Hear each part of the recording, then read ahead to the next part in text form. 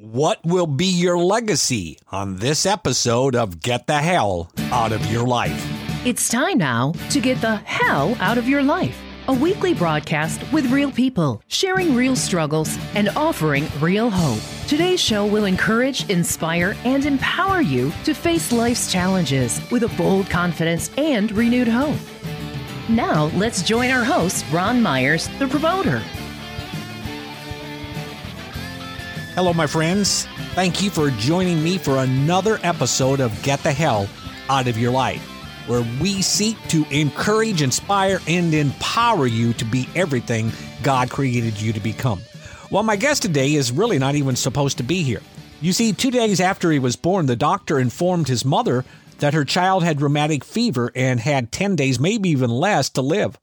Well, his mother took her son to the little cottage where she lived in New Mexico, held her newborn up to a single light bulb hanging from a wire in the ceiling, and said, "God, I'm coming to you as Hannah did.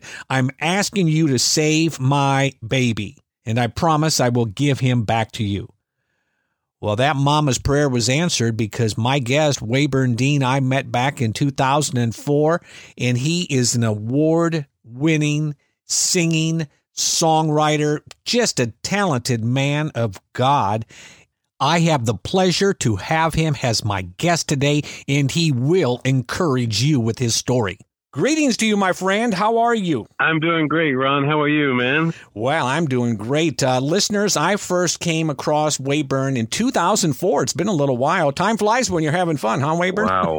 Yeah, man. I didn't realize it's been that long. And later in the show, we are going to talk about a song called What Will Be Your Legacy. It really had a profound impact on me and my ministry, and we'll get to that in just a minute. Wayburn, tell the listeners a little bit about your younger years and what drew you into music. I guess as my mom prayed for me, it was divine. I do want to say that I know that God had a hand in the direction of my life, and it led to music. At a very, very early age, come from a singing family, and my mother taught me harmony sitting on the couch when I was about 8 or 9 years old, and I just said, "Oh my goodness, this is amazing, harmonies." So I started falling in love with harmony, and I would go to church and I would sing only the harmony so that I could learn it. I just fell in love with music, the power of it when I would go and watch my parents sing at different places, and I would see how the music would move people and how it would draw them closer to God. And then that was the time when I said, I really need to try to hone my skills toward this because it's powerful and it's God driven.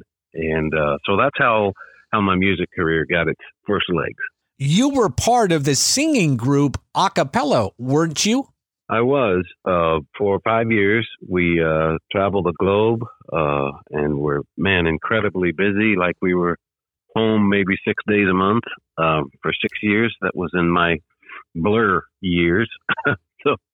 But yeah, we were a powerful group who loved the Lord and stayed together and stayed focused on the mission of music and music ministry. Well, and harmony had to be so important to you to be a part of that group because there were no instruments, right? Yes, exactly. And that's the other thing that drew me to the group was the harmony, because as I mentioned, that was very, very, very partial in my heart and strong in terms of what I wanted to do with music. And harmony was beautiful, and found 4 guys that were really good at it and stuck with it. Wayburn, I went to a concert years ago. The first time that I heard a cappella, it wasn't your group, but it was no instruments. And I'm thinking before they sang, how do you sing without instruments? What is this? But I tell you what, that night I left and it just seemed to speak to me even more, the words, because there was no distraction. I got so in touch with the words of the songs. Yeah, indeed. And I think that's another thing that really drew me and kept me there is the power of just harmony itself. And It's an interesting thing about harmony. When you get a perfect, what I call a harmony lock, it moves things that other music and other instruments just can't do. And so those moments were many as we traveled across the globe. And I think people may not know this, but singing a cappella, you have to be worried about so many different things. You have to be listening to everyone else. You have to be thinking about your tonation and making sure that it locks with everyone else at a certain, because it has some disadvantages, a cappella music does. So you've got to keep on top of these things in order to be effective in the harmony world. And I think when you do that, you're thinking about harmony. You're thinking about stage presence. You're thinking about who sounds closest to this. Well, how do I move my voice to make this part? There's just a lot, but it was a beautiful, beautiful time, and harmony will never change. I love it.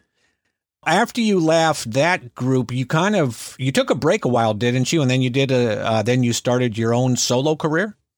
I did. I took a break from the road. I was just really taxed and tired, and so I wanted to take a break from the road, and I did. And then when I took a break from the road, there was just absolutely no more opportunities to sing. And so I didn't have music in my life for 8 years. And I got to tell you, those were the most tumultuous times in my life, because I did not have music, and music is part of who I am. And so we got an opportunity in 2000 to invited down to Nashville and talked about some music directives with some people there.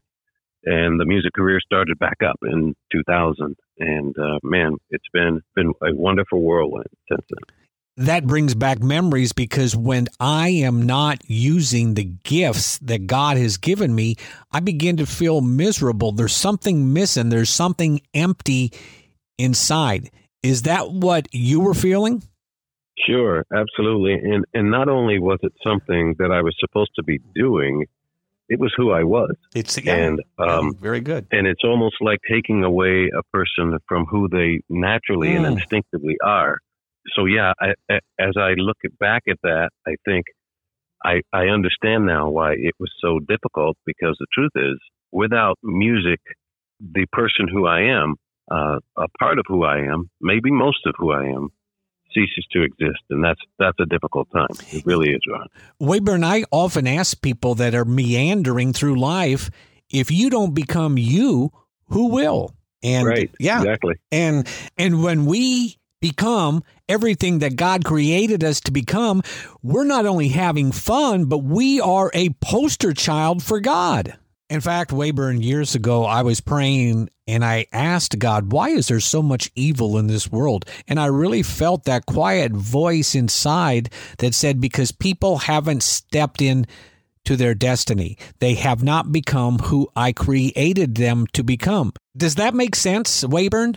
It does. And I think it just doesn't happen. You have to search for it. And I think sometimes that even causes for self-surrender. Mm-hmm. When I think of the book of Jeremiah, the word says, you will seek me and you will find me when you seek me with your whole heart. So whatever it is you're seeking, you got to find God first, wholly, fully, completely, and totally.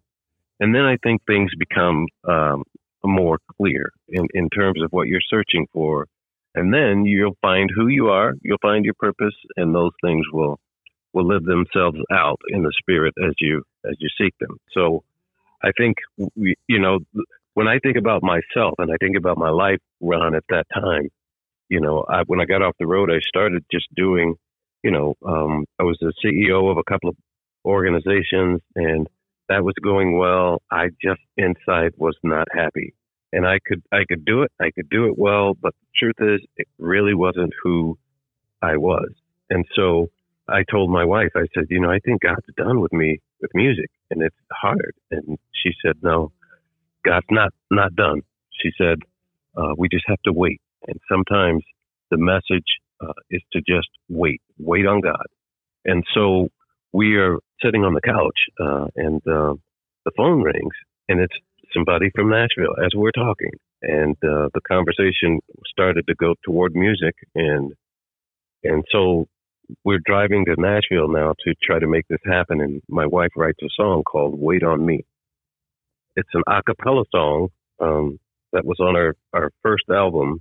Maybe I'll send you a MP3 of it, but it basically is my song. And when you wait on God and you seek God, He reveals His purpose to you in your life. And that's what happened. That is so true. And I think that's one of the hardest things that I had to deal with in life is patience. I'm one of those people that wanted things. I pulled up to the window and ordered my prayer request and drove up to the next window to pick it up, and it wasn't there. But you're right. When you wait, God's timing is perfect timing. Have you ever had anything in life happen that the enemy meant to harm you, but God turned it into good? Yes. I think this is a very powerful statement. So when I got off the road, right, and I was a CEO of an organization, won't say the name of the organization, but the board gave me a specific design to do and to complete. It was a 5-year plan, and I had it done in 2 years, I think, and they kind of choked on the success a little bit. However, there were some people that didn't like what the board had designed and that they hired me to do. And as you know, anytime you take a CEO into an organization, he has his own agenda. You know, others may not agree with it because it doesn't exactly agree with what they are used to. That's kind of what happened. So one of the persons that was working for me gathered together a group of people, and the board, after a excellent review of my work, about a month later, said that they were going to let me go. And I said, for what? What did I do? They really didn't have an answer, and they said, we really don't have to give you an answer. So anyway, they let me go from that. And so I said, what, Lord, would you have of me now? What? I mean, I've done what you asked me to do. It was a ministry, by the way. And so about 2 weeks after that, Chuck Colson, you know who Chuck Colson is? Oh, yes. Prison Fellowship. He was coming through our city here in Michigan. So his office called and asked if we'd be willing to do special music. They were doing a few prisons and tours in prisons if we would go in. We said, sure, you're Chuck Colson. Are you kidding me? Yes, we'll do that. And so we did. And the very first prison we went to, I think we did 5. But the very first one we went to, over 50 men gave their lives to Christ. Amen. That day. And so my wife and I sat out in the parking lot and we said, what is God saying to us? I mean, we're traveling across the country. This was after that, we were traveling a bit. And so we're traveling across the country and, man, these men are hungry. There's an incredible harvest. And so we prayed about that. And then we decided, you know, I think God is moving us into prison ministry with music, because there's nothing that moves people like music, and especially in a depressed and a difficult place like prison. So we prayed about it, and we decided to go into prison ministry full time. And then we thought, wait a minute, how are we going to get paid here? But we decided to do that, and we've had some tremendous people who support us. So we've been doing prison ministry now for 10 years, where in our ministry we used to be on the road, and if we had a moment, we would do a prison ministry. It's just kind of flipped. We're doing prison ministry full time, and if we have a moment, we'll do concerts on the outside. You know, you never know which direction God would have you go. I mean, if you'd asked me before then that will you be doing prison ministry, or if you told me, I'd say you're crazy. But man, what an incredible journey prison ministry has been. Unbelievable. You know, I told someone just a little bit ago, actually, they did an interview. I had a book that came out, the promoter, and I said, you know, the amazing thing about walking in your purpose, everything that I'm doing now, I never knew I could do. I never knew I would do it. And everything that I thought I was going to do, I'm not doing it. And if that door wouldn't have closed with that nonprofit, you wouldn't have probably went into prison ministry. Is that correct? That's absolutely right. And wow. And there's no way I could have seen that. There's no possible way I could have known that was coming. So it's God directed. And, the word says it's not in man to direct his own steps. We don't even have that. I mean, we think we do often, but it's God who directs our steps and our path. And I think when we yield to that, because it was scary, Ron. I'm telling you, it's scary thinking about going into prison ministry and exposing not only my life, but my purpose and everything to something as dangerous as prison. Wow. It has been anything but what I thought. And one of my philosophies in life is that we are molded and shaped by our experiences, and they often determine our perception. Mm. And that's exactly what happened. My experiences determined my now perceptions, because what I had, the perceptions I had initially were just absolutely wrong. But man, it's just been beautiful to watch. And the cool thing about prison ministry is I get to see what Jesus saw. Yes. We always talk about Jesus and the broken and how he loved them. I get to see it, and I know why now. I see it. I experience it. And so my perceptions of prison is completely different because now I have the truth. Let me ask you a question based on what you just said. There are people listening right now that are broken. They've had a door close on them that they thought they were going to be at a job forever. Now they've lost their 401k. They don't know what the future is. And they have divinely tuned in to today's broadcast and looking for some hope. What would Wayburn Dean give them in the way of some hope?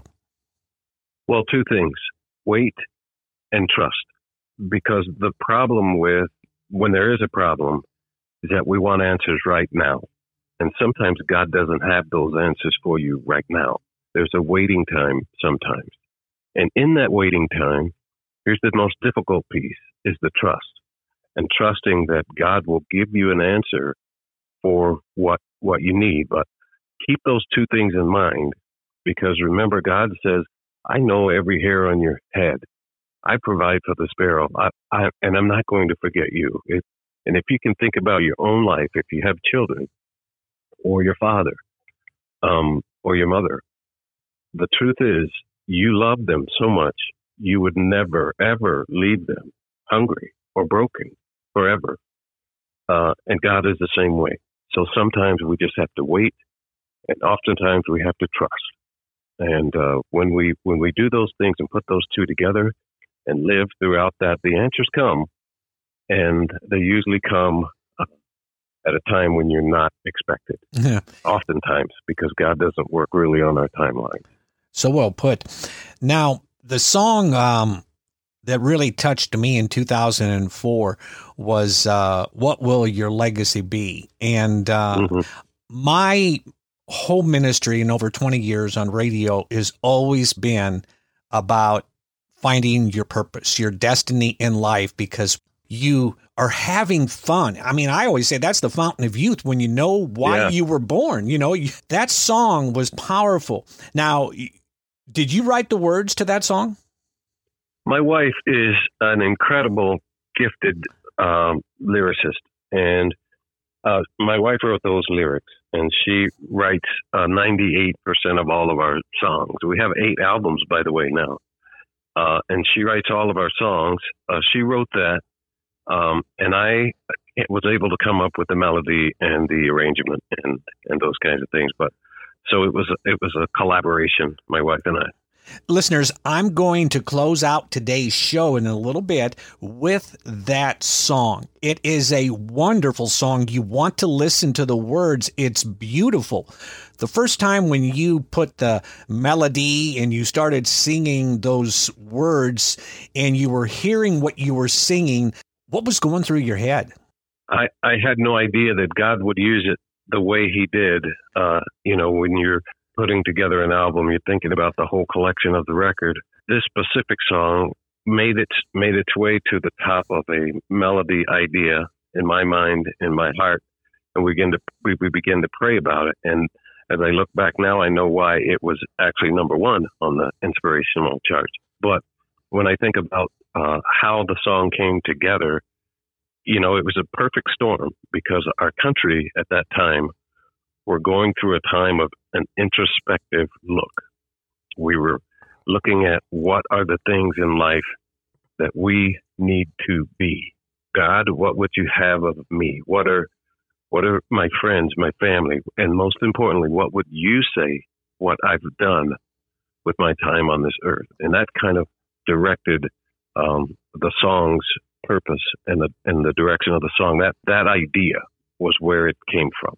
What will be your legacy? Kind of challenging, kind of convicting. Yes, it is. It is challenging and convicting. And listeners, you're going to hear that full song in just a few minutes. So speaking of that, God isn't finished with you, Wayburn, but what is the legacy that you want to leave with this world? Well, I hope the legacy that I leave will be one that people can say, I was moved by the gift of one individual or this individual that God allowed to be on this earth. I hope that when I get to heaven, that God can say, I'm proud of you, son.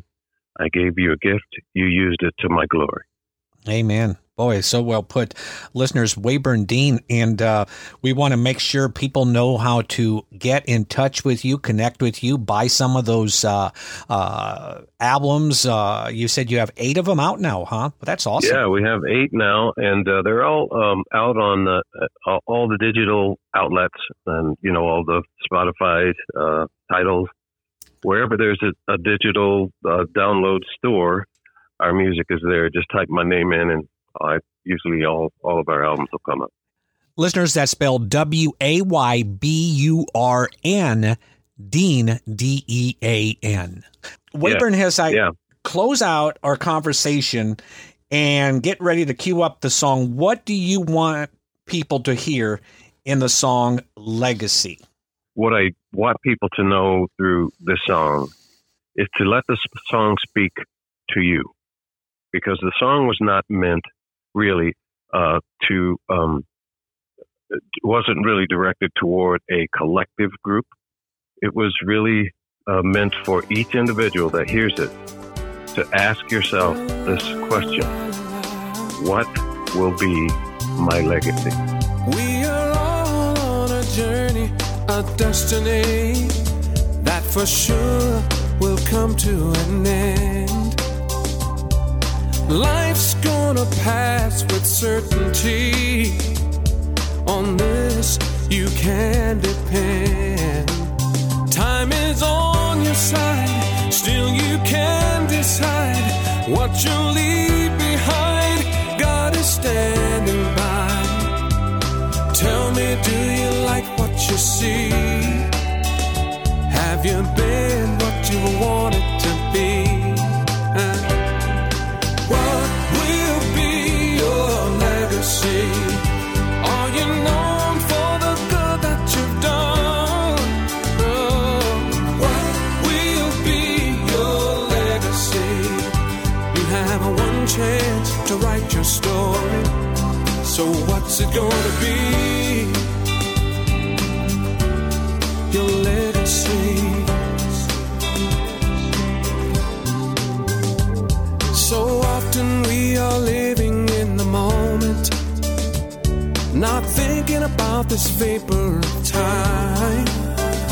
It's time to get your house in order with the love of God in mind. Time is on your side, still you can decide what you'll leave behind. God is standing by. Now tell me, do you like what you see? Have you been what you wanted to be? What will be your legacy?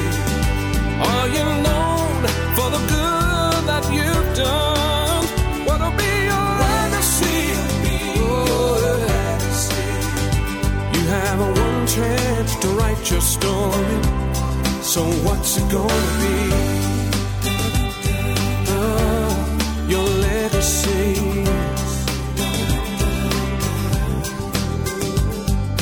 Will you have fortune or fame to show? Is it your name that you want them them to know. Do you want to know that you love the Lord? Will they say it was God that you adore? What'll be your legacy? Are you known for the good that you've done? What'll be your legacy? You have one chance to write your story, and I want to know. What'll be your legacy? Better be careful what you do. Better be careful what you say. Better be mindful how you live. Better be careful what you give. You have a one chance, one time, one life. So what's it gonna be? Your legacy. Wayburn Dean, thank you so much for your words of wisdom and encouragement. Indeed, indeed. God bless you. It's so great to hear your voice again, and I'm thankful for the work you're doing for the Lord. You know, friends, I can remember so clear in my head that when I received some new music at the radio station I was managing in 2004, I listened to that song by Wayburn Dean, and it just spoke to my soul. I knew that I had a plan and a destiny. And his song, those words from his wife, just confirmed the calling on my life. What about you? Has that song that you just heard, is it beginning to stir thoughts in your mind? What will your legacy be? What is it that God has called you to do? What is the talent, the skill, and the ability that you have that nobody else has? It's time to begin sharing that with the world. And when you share that with the world, you are glorifying God with your talents because He gave you those talents. And then, do you know what you do? You begin telling your story. You start telling anybody that will listen. And if they don't listen, hey, go talk to the mailbox, if there's any of those even left, and just tell your story. Tell people what God is doing in your life, and you're on your way to discovering your destiny and purpose. You have a song to sing, and God has an audience for you to play it to.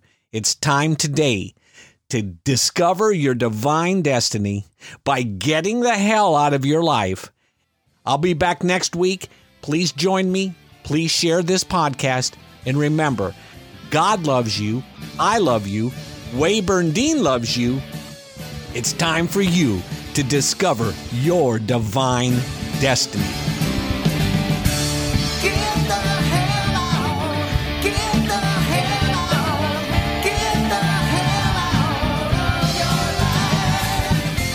Today's show was produced by Ron Myers Ministries, a listener-supported ministry. For a copy of today's broadcast, please visit our website, thepromoter.org. And would you prayerfully consider making a tax-deductible donation so that we may continue to share stories of God's amazing grace with the world? And join us next week for another broadcast of Get the Hell Out of Your Life. Real people, sharing real struggles, and offering real hope.